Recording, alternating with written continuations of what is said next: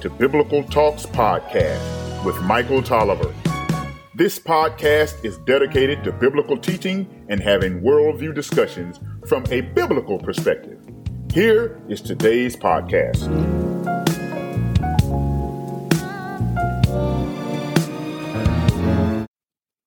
Beloved, let's continue to listen to Dr. Bauckham. You can't be satisfied. Why? We're not made to be satisfied that way. By the way, heterosexuality outside of the proper confines has the same problem. It's insatiable. You cannot be satisfied because you were not meant to be satisfied that way. Folks, the only place that you and I can find satisfaction is in Christ. And the only reason that the marital union can be satisfying for us is because we are in Christ and in a marriage relationship that has been ordained by God, created by God, not to satisfy us completely in and of itself, but because Christ is our ultimate goal, being in a relationship whose purpose is the illustration of the relationship between Christ and His church brings us the only possibility whatsoever that we can be satisfied with another person. Outside of that, it does not, cannot, and will not exist. And so this sin is unnatural and this sin is insatiable. I don't know how many of you have personal relationships with homosexuals. But if you have personal relationships with homosexuals, and if you know a number of homosexuals, if you met one or two people in your life who may have been homosexual, that's not what I'm talking about. I mean, if you've got a good sample, if you've met dozens of homosexuals in your life, here's what you know and can say without hesitation. They're the most miserable lot you've ever met in your life.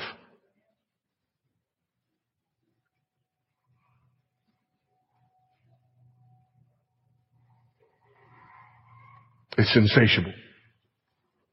It cannot and will not be satisfied. That's why this push for marriage is so ironic. The most promiscuous lot on the planet pushing for marriage. Kirk and Madsen, by the way, make it very clear why the push for marriage is important. The push for marriage is important because it's another step in the propaganda war. It's another step towards acceptance. Thirdly, men committing shameless acts with men and receiving in themselves the due penalty for their error.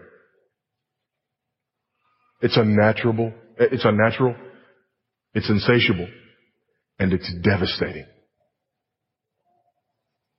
Homosexuality is a devastating and destructive lifestyle. Let me read this for you. I can read from this one. I've read through this section enough to where I feel like I can edit it down. But this is from a book, Straight and Narrow, Compassion and Clarity in the Homosexuality Debate. And there does need to be clarity, because there can't be compassion without clarity. And see, if you watch television or if you watch movies, here's what you see. You see the picture of the homosexual who's the snappy dresser, who understands, how the world works, who's, the most witty person in the room always, the life of the party. That's the way in movies and on television, that's the way homosexuality is portrayed. They even took the word gay, which used to mean happy. And so there's a picture of this sophisticated lifestyle, this sort of bohemian freedom that homosexuals enjoy, the finest of everything. But here's the reality. The most poignant way to summarize the barrage of statistics that describe this chapter is to translate them into an illustration. Suppose you were to move into a large house in San Francisco with a group of 10 randomly selected homosexual men in their mid-30s. According to the most recent research from scientific sources whose authors are without exception either neutral or positive in their assessment of homosexual behavior. That's important. The data I'm about to give you, this is from people, none of this is from people who are anti-homosexual. None of this data. This is from people like Kirk and Matson, who are homosexuals themselves, who talk about the data. And with the use of lower numbers where statistics differ. So if one person says 25%, another person says 30%, they take the 25% instead of the 30 for this illustration that I'm about to give you. The relational and physical health of the group would look like this. Again, 10 randomly selected gay men in their 30s. 4 of the 10 are currently in relationships, but only one of those is faithful to his partner. He will not be within a year. 4 have never had a relationship that lasted more than a year. And only 1 has had a relationship that lasted more than 3 years. 6 are having relations regularly with strangers. Again, 6 in 10. And the group averages almost 2 partners per person per month. 3 of them occasionally take part in group activities. 1 is a sadomasochist, and at least 1 is a pedophile. 3 of the men are currently alcoholics. 5 have a history of alcohol abuse. 4 have a history of drug abuse.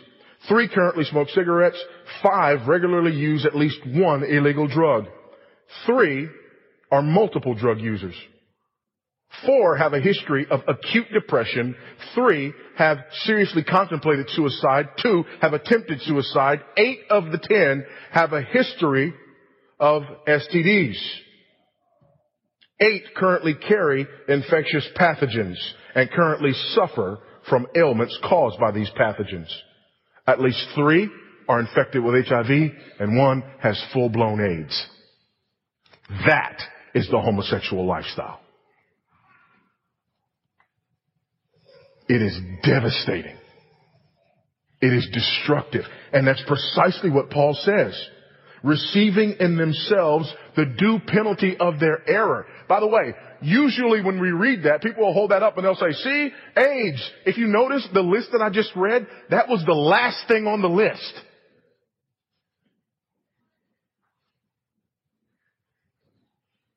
This is a devastating lifestyle. So here's my question. Is the proper and most compassionate way to respond to a lifestyle that sounds like what I just read to say that everybody needs to just close their eyes and accept this? Or is the proper response to say, this is unnatural, it's insatiable, and it's devastating and destructive, and Christ is your only hope? Which one's more compassionate? Which one's more honest? Which one offers any hope whatsoever? And anyone under the sound of my voice who knows someone who's wrestling in this lifestyle does not need to be convinced of what I'm saying. But there may be some here who bought the lie. There are some here who believe what you see in the movies and believe what you see in television and believe what's portrayed in the press. That somehow this is just a lifestyle filled with snappy dressers and quick-witted men and women who are just loving and desperately desire nothing more than to be accepted and to have the same opportunities that the rest of us have, to settle down with the one they love. Anyone who knows the homosexual lifestyle knows that's a farce. It is deception, pure and simple. Here's the thing you need to see. On this continuum, we start with the first 4 commandments. And man, in direct violation of our duty to God, and we move into the last 6 commandments in man's direct violation of his duty toward his fellow man. But I want you to notice something that happens between the last paragraph and this paragraph. Look at verse 24. Therefore God gave them up to the lust of their hearts, to impurity, to dishonoring of their bodies among themselves. That's a statement about what we do with one another. But we just turned the corner.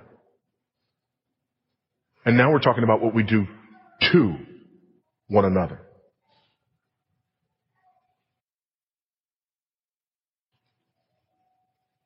And there's a difference.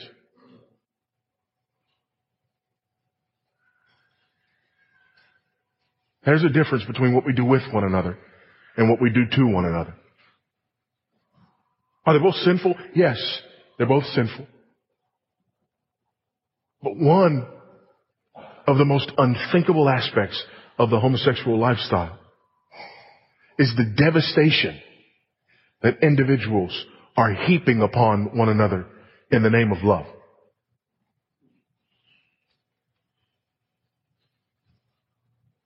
And that's not love. Love doesn't do this. But here's the other problem and the bigger picture. And again, by the way, all of this, here's what I want you to note. I want you to note that you don't need special revelation for what Paul just said. Do you realize that? We didn't have to go to all the Bible verses about homosexuality in order for Paul's point to be made. His point is, one, it's unnatural. You look at nature and you see that. General revelation, common grace gets us there. Secondly, it's insatiable. Kirk and Mattson in their book and other homosexual authors have made that very observation. It's insatiable. You cannot be satisfied, which is why there's such alcohol use and drug use and depression and attempts at suicide. It's insatiable. There is no hope. There is no light at the end of the tunnel. You do not need special revelation in order to demonstrate that. And finally, it's devastating. It's destructive. The statistics that I read, again, he took those from authors who are pro-homosexual, and many of them homosexuals themselves, not from evangelicals who are out to warn the world. So this goes right back to Paul's argument at the beginning of this section. Man is without excuse, not because of what God has said, but just because of what God has revealed in nature.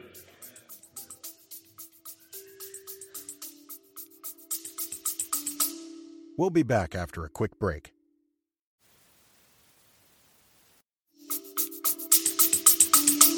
We'll be back after a quick break. Each month, Elder Tolliver offers a spiritually encouraging book to help you in your walk with Christ for any size donation. Please go to biblicaltalks.com to take advantage of this opportunity.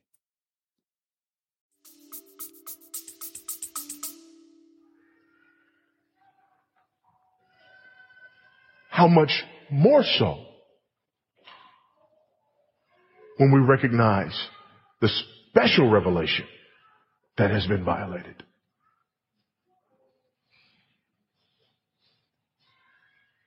Let me give you a list. Genesis 19, 4 through 9. That is the story of Sodom and Gomorrah.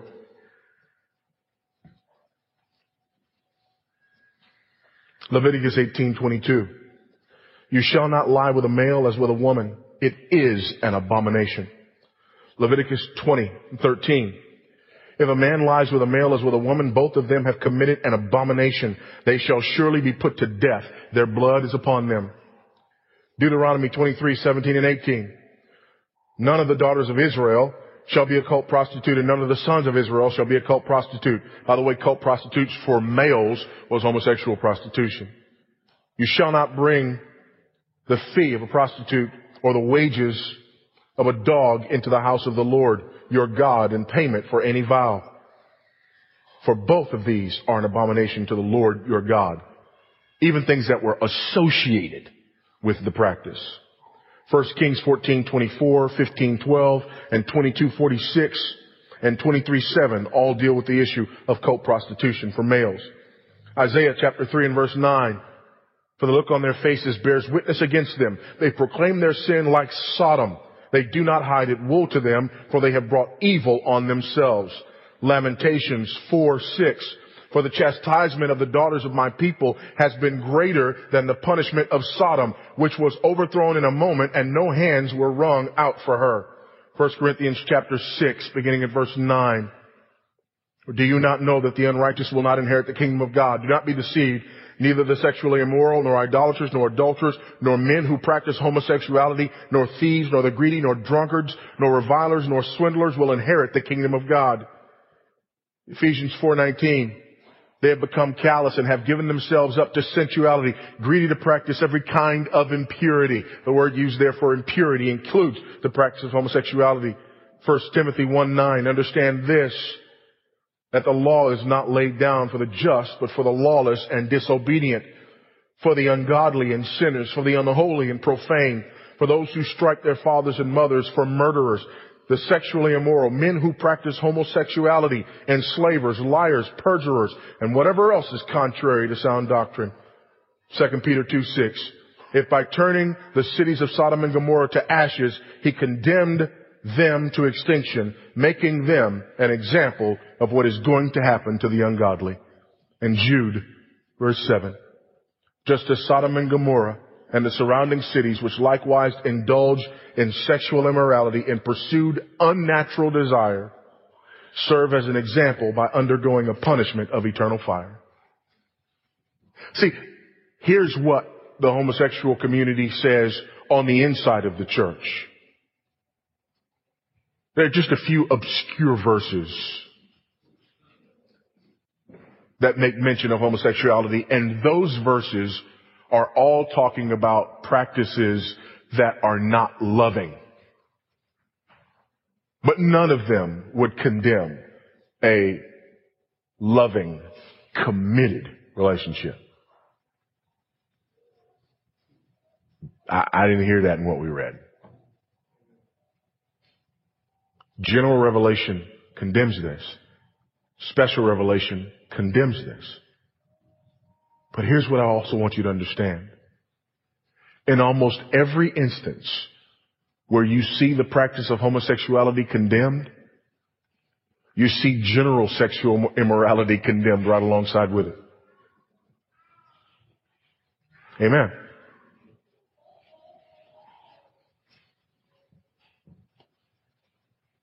So here's what we need to know. What the homosexual needs is the same thing that the rest of us need. We need Christ. We need to be redeemed. And there is hope. I've told you this before, perhaps. I don't know, but I'm going to tell you again because it marked me indelibly. This is several years ago now. I'm on the campus at San Jose State University. Spent a week between San Jose State and Stanford, preaching on the campus there. Sometimes just preaching, out in the quad, just sort of open air preaching. Other times we were doing different things. But so we're there at San Jose State, and we have these tracts that we're passing out, and we're talking to people about the gospel, and we're preaching, and this young lady comes up to me. This young lady comes up to me, and she has on some blue jeans, some combat boots, and an army jacket. And she's, sort of wearing her clothes and her hair in such a way as it didn't take a lot to figure out which group she represented. She was part of a lesbian group on campus. She and a friend came up, got in our faces. And it was obvious in that moment. She got right up in my face. It was obvious what she wanted. She wanted a confrontation. She wanted me to go off. And she was pushing all the buttons, just right up in my face. And by the grace of God, I was able to remain calm and continue to smile and all these sorts of things. Eventually I gave her some of the literature that we were passing out. She didn't get the fight that she wanted, and so she walked off. And I'm just thanking the Lord. I'm grateful because we've experienced victory. She wanted a war right in front of everybody. She didn't get the war that she wanted. There's been victory, and so we're all celebrating. Things calm down, and people are in classes. It's half an hour, 45 minutes later. She walks up to me, but her gait is different than it was before. She opens up this tract, and she says, what does this mean? And so I explained to her what it means. Well, what about this? I explained to her what it means. She's asking questions about the gospel. And she looks at me and she says, do you mean to tell me that you believe that this Jesus that you preach would save me too? And I looked at her and I said, oh yeah. And she just stood there. And so I looked at her and she just stood there not knowing what to do. And I said, can I pray for you? And with tears coming down her face, she looked at me and she asked me, would you really do that? Right here? Right now? I said, I'd be honored to. And so she just kind of stood there and put her hand, she didn't know what to do. I put my hand on her shoulder and I began to pray for her. And she just leaned forward and her head just fell on my shoulder as I was praying for her. And all of a sudden it just dawned on me. I wonder how many times in this young woman's life a man has touched her with no intention of harming her or using her. And I prayed for her and she began to sob. And then this thought dawned on me. It would take no more grace for God to save her than it did for God to save me. No more. She was caught up in a particularly heinous lifestyle. But hear this. Jesus saves to the uttermost. He is able. The last thing you and I need to do is to buy this lie that says what the homosexual needs is for us to alter what God has revealed in nature and what he has revealed in his word so that there is no longer this condemnation of sin. Don't believe that. But at the same time, don't you dare believe you're better.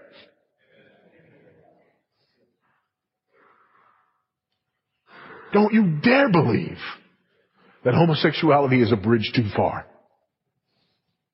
God is able. Share the gospel. Share Christ as your only hope and as the homosexual's only hope. Not to condemn. God's law can do that all by itself. That's not our job. Speak the truth. But by all means, speak the truth in love. That is the homosexual's only hope. And it is yours as well. Let's pray.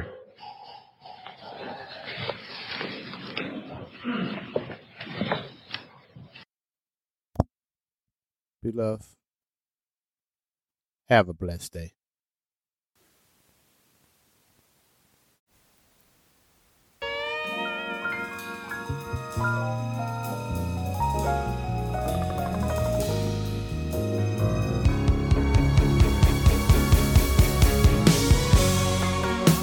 Thank you for listening to Biblical Talks.